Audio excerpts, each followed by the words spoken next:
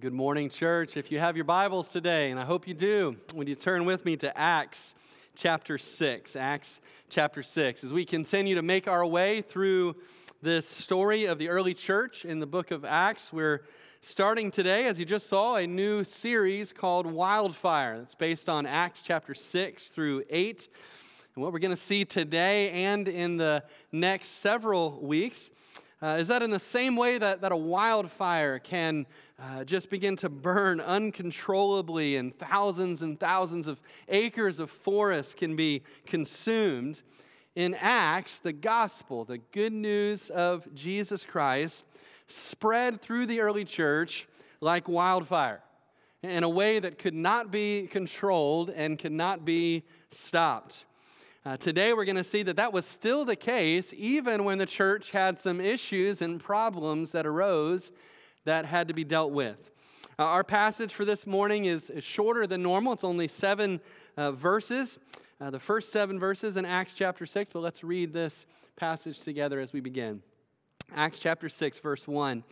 Now in those days when the number of the disciples was multiplying, there arose a complaint against the Hebrews by the Hellenists, because their widows were neglected in the daily distribution.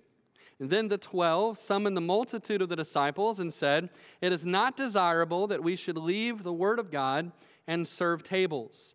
Therefore, brethren, seek out from among you 7 men of good reputation, full of the Holy Spirit and wisdom, whom we may appoint over this business. But we will give ourselves continually to prayer and to the ministry of the word." And the saying pleased the whole multitude. And they chose Stephen, a man full of faith and the Holy Spirit, and Philip, Prochorus, Nicanor, Timon, Parmenas, and Nicholas, a proselyte from Antioch, whom they set before the apostles, and when they had prayed, they laid hands on them. In verse 7, then the word of God spread, and the number of the disciples multiplied greatly in Jerusalem, and a great many of the priests were obedient to the faith. Let's pray together. Father, we thank you today that we can come before you and worship your holy name. We thank you that we can praise today our Father, the Son, and the Holy Spirit. Father, we pray now that as we open your word and as we think about it, that you would take these words, that you would speak to our minds and our hearts and our wills. Father, that you would change us and transform us by our time in the Word together today. We ask it in the name of Jesus. Amen. Well, already in the book of Acts, we have seen that the church was growing like gangbusters. Back in Acts chapter 2, on the day that the Holy Spirit was given to the church, you remember that 3,000 people were saved in one day and were baptized and added to the church. A little bit later, 2,000 more people were added to the church. And then we've read verses where the church kept on multiplying from there. Some suggest that the church could have been as large as 20,000 people by Acts chapter 6. And of course, while we love to hear that, we love to hear about people being added to the church, whether it happened 2,000 years ago or whether we see or hear about that happening today. There is somebody else who never likes to hear about people being added to the church and coming to know Christ, and that, of course, is Satan. Both then and now, Satan, the enemy of the church, wants to do all that he can to stop the progress and the mission of the church from moving forward. Because here is the truth. Satan will use anything that he can use to divide the church. And we've already seen that in the book of Acts so far. We saw how, first of all, he tried to use corruption. Back at the beginning of Acts chapter 5, it says that Satan put it in the minds of a couple in the church named Ananias and Sapphira to lie about the offering that they were given. And so one way the enemy tried to come in and take down the church was through corruption and through hypocrisy from the inside.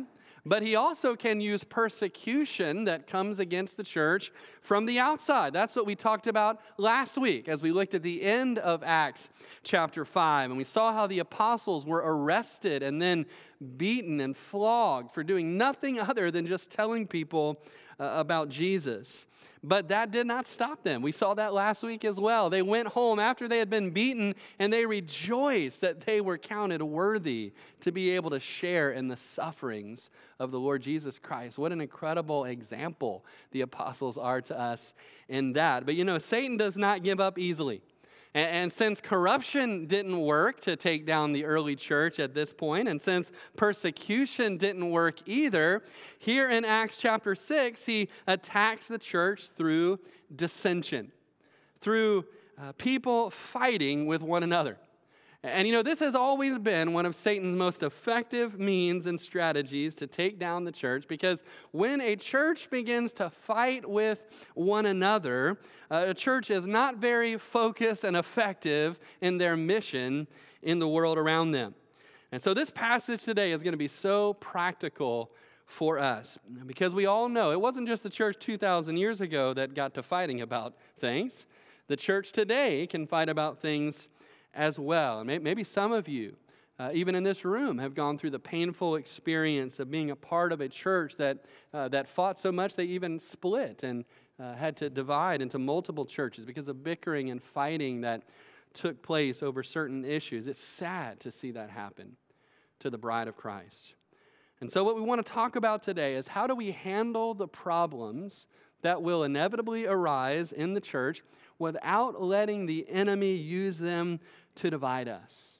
How do we come together in unity? How do we find a solution that comes from the Lord and then move forward in our mission in the world to tell the world about Jesus? Or as our mission statement says, to make disciples here and everywhere for the glory of God. How can we stay focused on that? Well, there's a few key takeaways in this passage that I believe can really help us with all of that.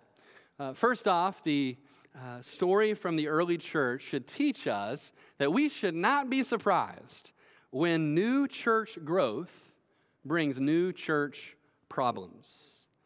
Again, we've already talked about how much the early church was growing in the first 5 chapters of Acts, but even our passage, the first verse of chapter 6, begins with that as well. It says, "Now in those days, when the number of the disciples was multiplying."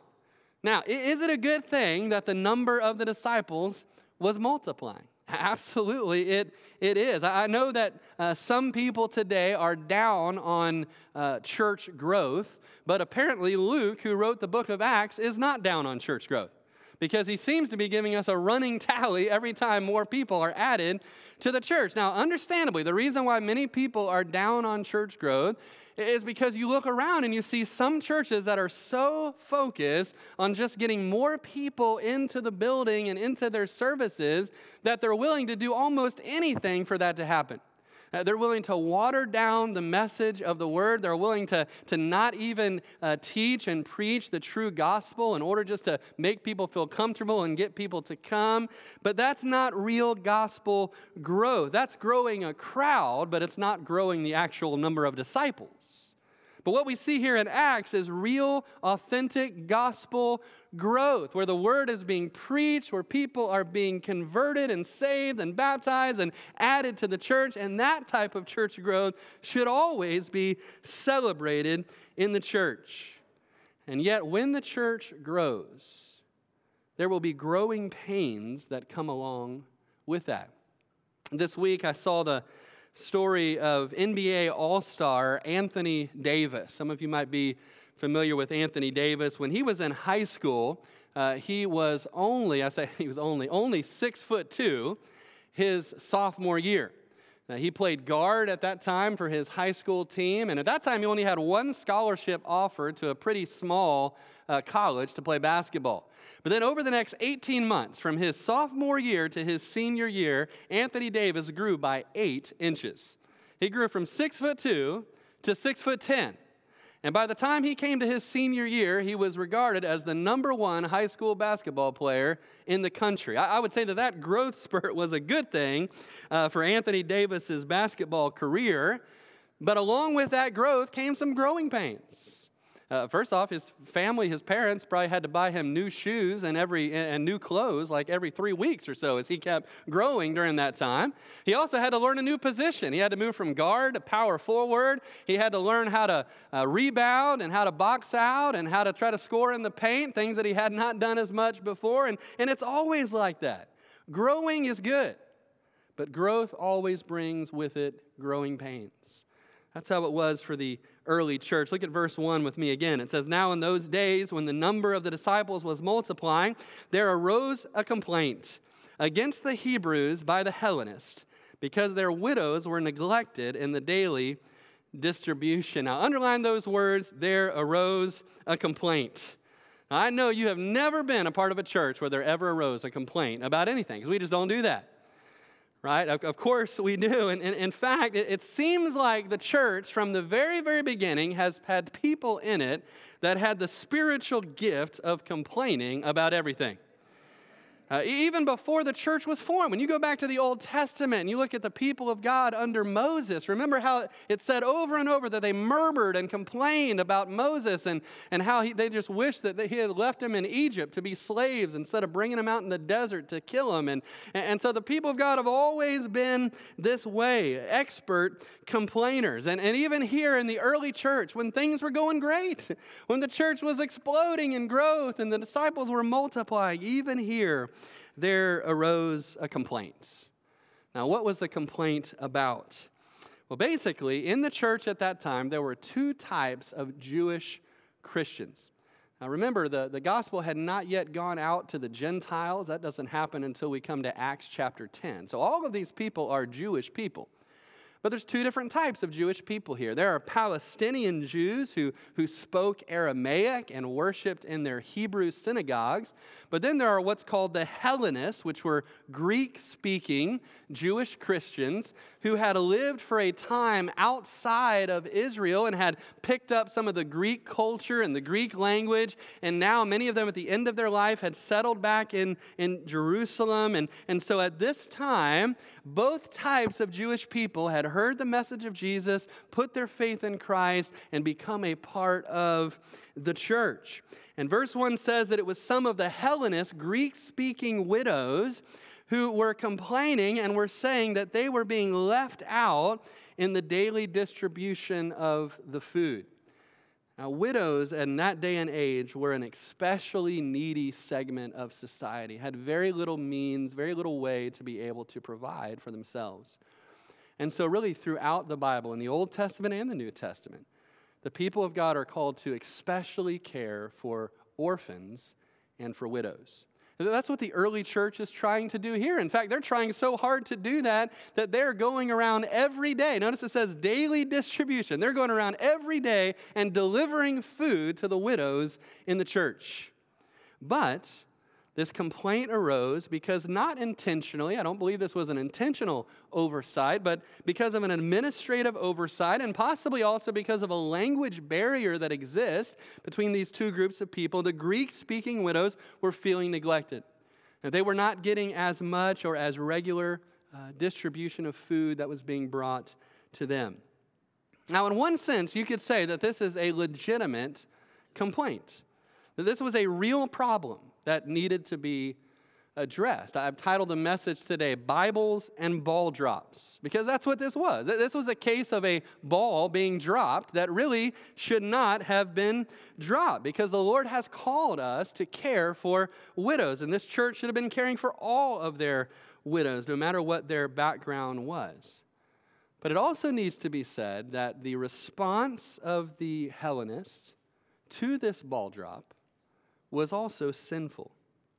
Because even if they had a legitimate grievance, and they did, they should not have been complaining and grumbling to the rest of the church. That violates a direct command that we find later in Scripture from the Apostle Paul. In Philippians 2, he just says very simply, do all things without complaining and disputing or grumbling.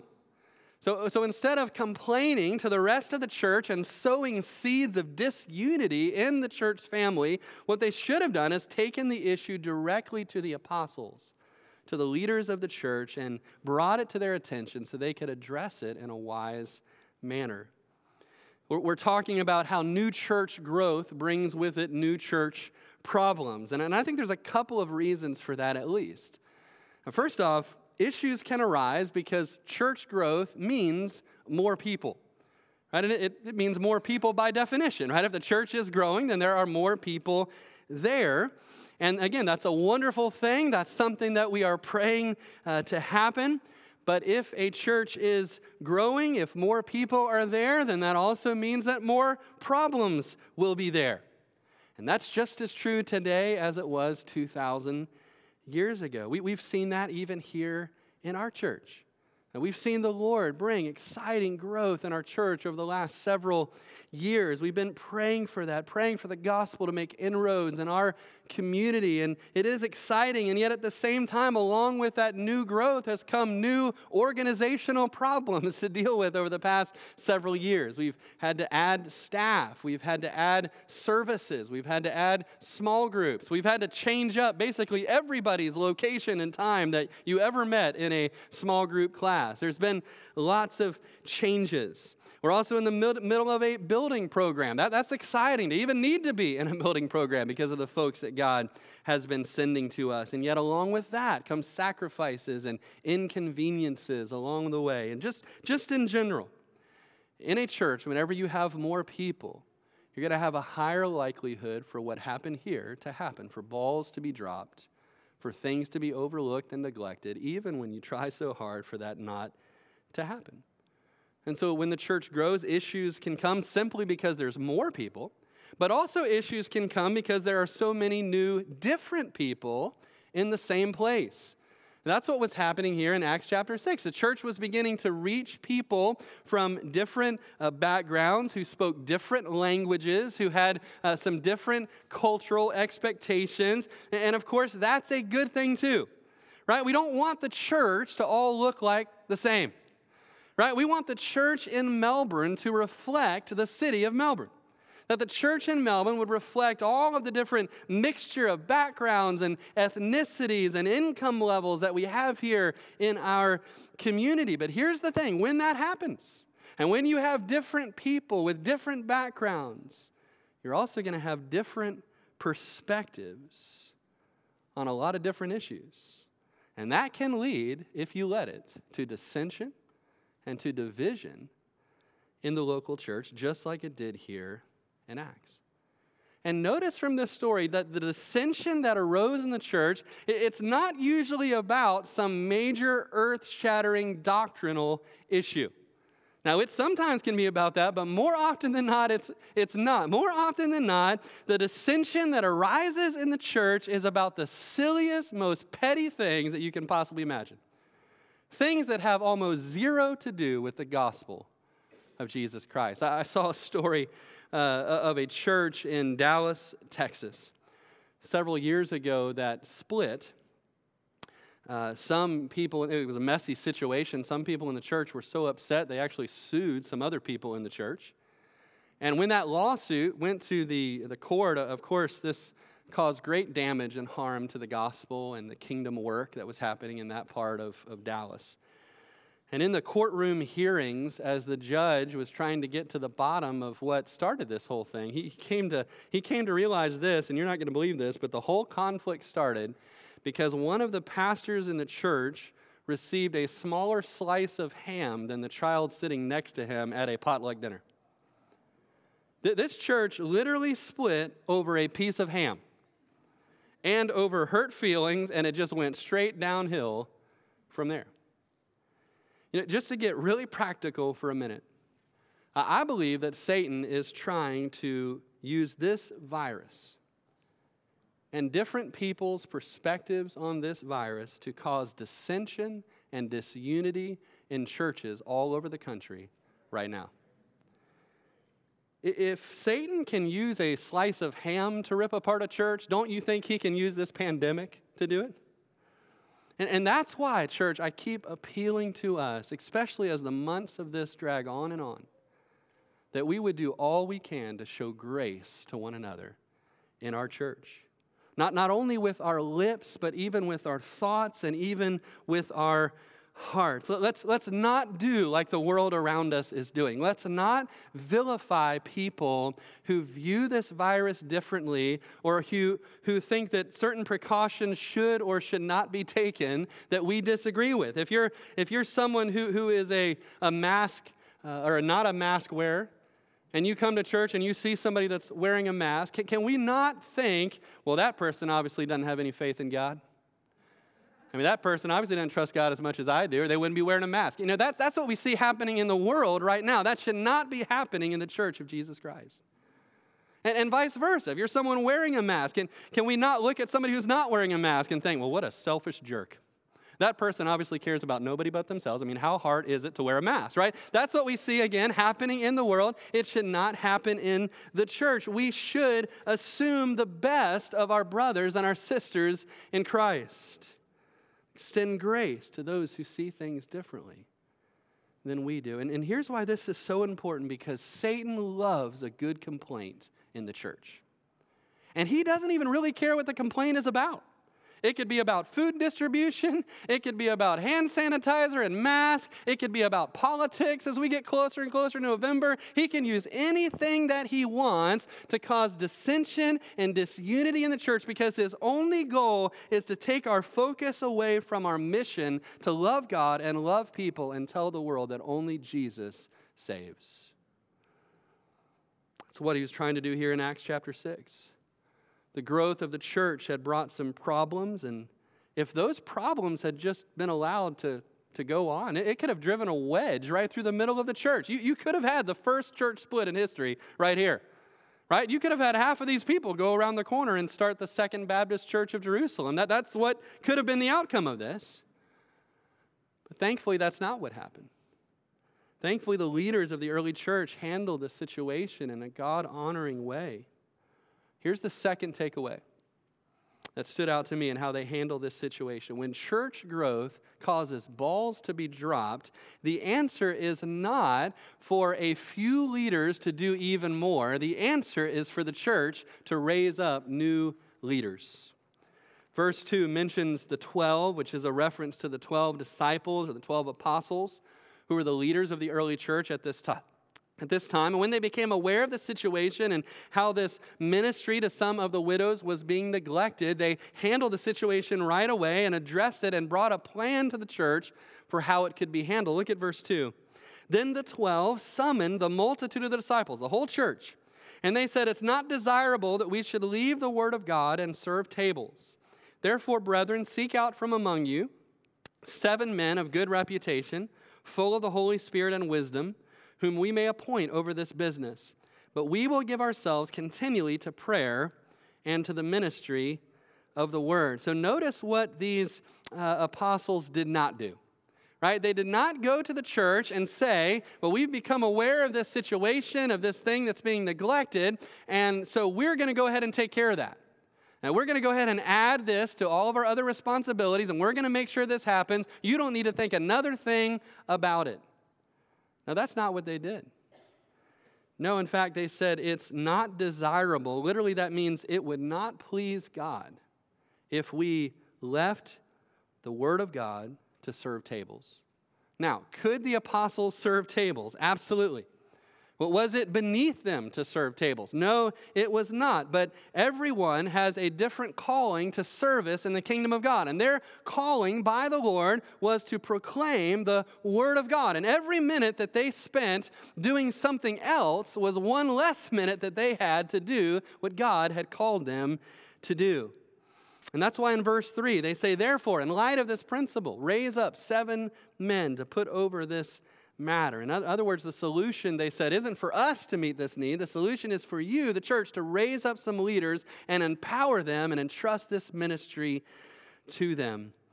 There's so much application for the church today in this verse, especially, I believe, for those in full-time pastoral ministry. Now, I know that pastors today are not the same as the 12 apostles. These 12 men were unique in the history of the church. These were men who were eyewitnesses of the Lord's ministry and eyewitnesses of his resurrection. Not only were they studying the scriptures, but through the inspiration of the Spirit, they were writing the New Testament scriptures that we have today. So these men were unique, and yet there is a common thread between the 12 apostles then and pastors today. And that common thread is that the main two priorities that they had should be the main two priorities that pastors have today: prayer and the study of the Word of God. And I am so thankful, church, to be able to shepherd a church that understands that principle. A church that wants to free your pastors to pray and to study the Word, because you know there's no better way, no more important way that we can serve the church than to do those two things. But when I look around at the landscape of churches across our nation today, I see a lot of churches that don't understand this concept. And a lot of churches that, especially it seems in smaller churches where they oftentimes have one pastor that is on staff, and many times churches expect that one pastor to do every single ministry in the church. And so that pastor is trying to write his sermon while he's mowing the grass at the church. And oftentimes the church members will turn around and they'll say, well, that guy, he's just a not very good preacher. You know, I just don't get fed. And very often it's because he doesn't have more than 60 seconds in the entire week to even think about his sermon because of all the other things that the church has asked that man to do. I heard a joke one time about a preacher who bragged to his deacons in the church about how he wrote his sermon every week on his drive in on Sunday morning from his house to the church. And the deacons heard that, and they all pitched in, and they bought him a house a lot further away from the church. And give him some more time there on the drive to work on that. But many churches today try to solve problems differently than how they solved it in Acts 6. They try to put more responsibility on a few people. Sometimes the pastors, sometimes it's not the pastor, sometimes it's other folks in the church. And I think sometimes this happens even in our church, where we have some people in our church, and some of y'all as I describe you, you're going to know who you are, who just love to serve. And because you have a heart to serve, you have a hard time saying no anytime anybody calls you and asks you to do anything. And so, a need comes up in the church, something that needs to be addressed, something like this, a ball that's being dropped that should not be dropped. And so the call goes out for someone to serve. And because of the heart that you have, you say, well, yeah, I can do that. I mean, I know I'm already on the tech team, and I sing in the choir, and I lead a Sunday school class, and I lead a life group. But sure, I can also, be in the line on Wednesday nights and help in the kitchen. And that's not the way that it should be, because you can reach a point, and I've been there, a point where you're trying to do 100 things, and you're not doing any of them well at all. And you reach a point where serving the Lord becomes more of a burden than the joy that the Lord intends for it to be. If there's been one unexpected positive that's come out of this whole coronavirus situation, it's that many of the folks in our church, not everybody, some are still, as our tech team is still serving hard each and every week, but many of the service teams in our church and ministry teams have had an unexpected pause that has gone on now for several months. A pause in the busyness of our church life and all the ministries that we normally have going on and events that we normally have going on. And many folks have had a chance over the last few months just to take their breath. And that's a healthy thing. That can be a good thing. And my prayer is that when we get past all of this, and we will, and when we start serving in those ministries again, that we would serve in those ministries in a healthy way. It might be even a time for a reset for some folks in our church. To say, you know what, maybe I was doing 18 things before, and I need to cut that back to 2 or 3. And only do the things that God has gifted me and called me to do, and to do them with all my heart. Because what we see here in Acts 6 is that when a need arises, the answer is not for the pastors to run around and try to do everything in the church. The answer is not for a few people to add even more to their plate and burn themselves out. The answer is to raise up new leaders and empower them to serve. Now, of course, these men had to be qualified to serve in that role. The qualifications are given there in verse 3. And notice the qualifications were not that they had a business acumen or that they were skilled in leading teams at their corporation. The qualifications that were given here were that they be filled with the Holy Spirit and with wisdom. Now, those are the most important qualifications to serve really in any role in the church. And so maybe you're hearing that and that need to raise up new leaders in the church. And maybe you're hearing that and you're saying, you know what, that's me. That's me. I've been attending for a long time. I've been a Christian for a long time, but I have the spiritual gift of sitting in a chair. But God is calling me to do something else. God is calling me to serve. He's given me a spiritual gift. He wants me to use it. He wants me to be involved. And maybe during this time of this break, of this coronavirus, God would bring you to a place that as soon as this is over and the ministries of our church resume, that you would be the first one to raise your hand and say, I want to be a new leader, to serve in a new way, so that not a few people in the church are burning themselves out, but everyone in the church is using their gifts for the glory of God. That's how the ministry of the church moves forward, with the greatest power and the greatest effectiveness. In the last few verses of this passage, we see the result of the apostles' plan to raise up new leaders from within the church. That's the third and final takeaway. Here it is. The result of a unified church sharing ministry together is a wildfire of gospel growth. In verse 5, it says that the saying pleased the whole multitude. In other words, the plan that the apostles gave was approved by the church. And then Luke lists for us the 7 men that they chose. Now, a few things about these 7 men. Some folks believe that these 7 were the first deacons to serve in the church. In truth, I don't believe that the office of deacon had been fully formed yet in the history of the church. Now, later on in the New Testament, Paul would talk about the office of a deacon. He'd give us the qualifications for that office. You can read those in 1 Timothy 3 and Titus chapter 1. But in the book of Acts, while we see the office of a pastor or an elder, I don't believe we see yet the office of a deacon. In fact, the noun for deacon is not used anywhere in this passage. Now, the verbal form is used, and so while these men may not have been deacons, quote unquote, they were deaconing, because the word deacon means to serve. And these men were serving, and they were serving in much the same way that modern day deacons do today, in behind the scenes, humble ministries to the Lord and to the church. Another thing to notice here is that all 7 names are Greek names. Maybe you remember from a few moments ago that the widows that were being overlooked in the distribution of food were Greek-speaking widows.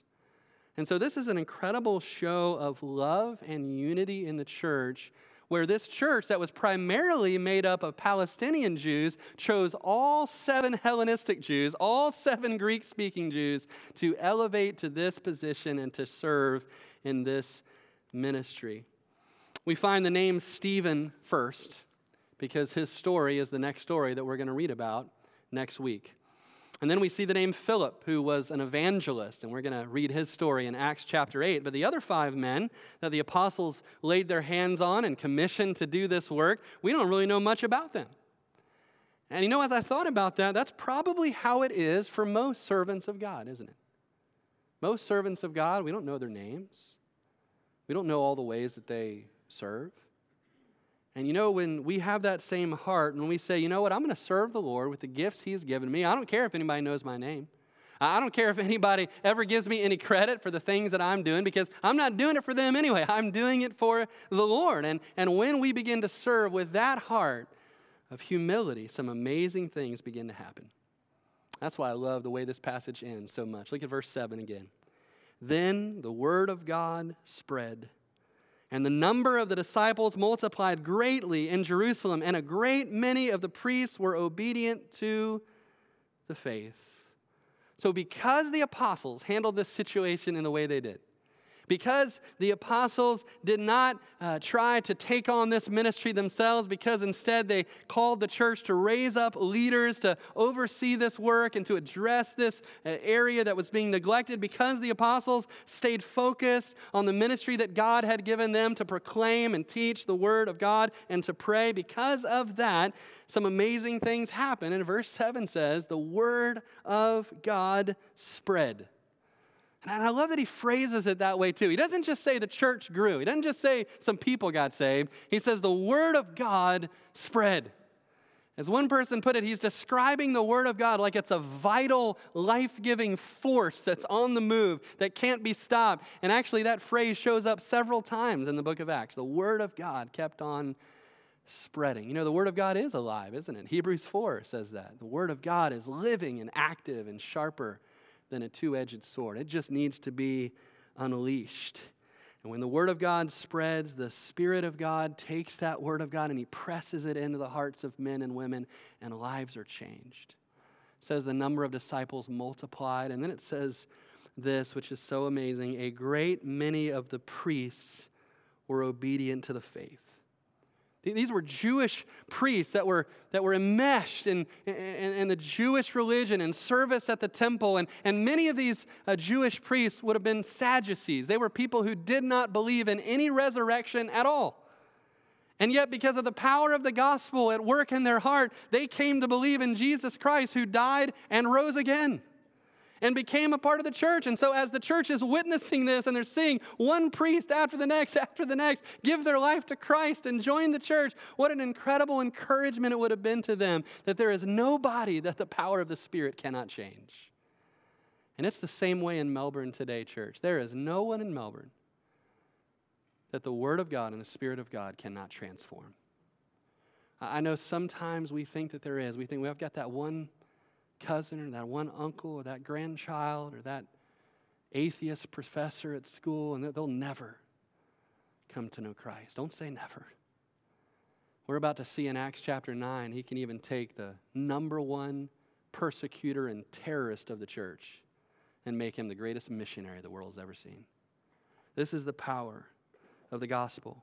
It can happen when the church leaders deal with problems the way that they were dealt with here. It can happen when the church leaders don't hoard the ministry for themselves, but instead they raise up leaders to serve. It can happen when the Word of God is unleashed to do what the Word of God does. It can happen when the church loves their world around them with a radical, sacrificial, and selfless love. When all of that is happening, church, just like here in the book of Acts, the gospel begins to spread like wildfire. And let's pray that that will happen right here. I want us to end this message a little bit differently today. I know I said a couple of minutes ago that these 7 men were not technically the first deacons of the church because the office of deacon hadn't yet been fully formed. And yet, with that said, I do believe these 7 men give us a preview of what the office of deacon would become. In the same way that these men waited on tables, deacons in the church today serve in behind-the-scenes ministries to free pastors, to free your pastors, to the ministry of prayer and to the ministry of the word. And I'm so thankful for the deacons in our church who serve our church so well and so faithfully. And so I want to take a minute here just to pray, if we can, for those who serve our church as deacons. And so I want to ask you, if you are an active deacon in our church, or maybe you're on a year of rest from that, you're in a time of inactivity there, but you're one of our deacons, or maybe you're even a retired deacon who has served our church for many years. If that describes you, I want to ask that you would stand right now and just remain standing so that we can pray for you. Amen. Church, let's pray for these brothers. Thank you, Father, so much for these men, and Father, for even our deacons and our other services today, those who are watching online today. God, I thank you for who they are. I thank you for their godly character. I thank you for their wives who serve as partners to them in the deacon ministry. Father, I thank you for the way that they serve the widows of our church, even as these 7 men did in the book of Acts. Father, I pray that, Lord, our church would see these men and see their example of service. And Father, that we would desire to be servants as well. Your Son taught us that greatness in your kingdom comes by becoming the lowest of all, becoming the servant to all. It's the opposite of the way the world thinks. And so, God, just as your Son Jesus took that towel in the upper room that night and knelt down and washed the feet of his disciples, Father, thank you for these men who have that ministry in our church. And we pray, Lord, that we would be like them. That, Lord, you would grow in our church a humble heart of servanthood. Father, we'd be willing to lay our lives down for one another, and we pray that when we serve with that kind of heart, Lord, that you would do, as you say in your word, you resist the proud, but you give grace to the humble. And Lord, we pray for your grace and we pray for your power,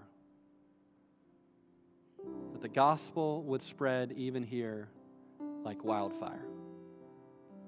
We ask it in Jesus' name. Amen. Would you stand?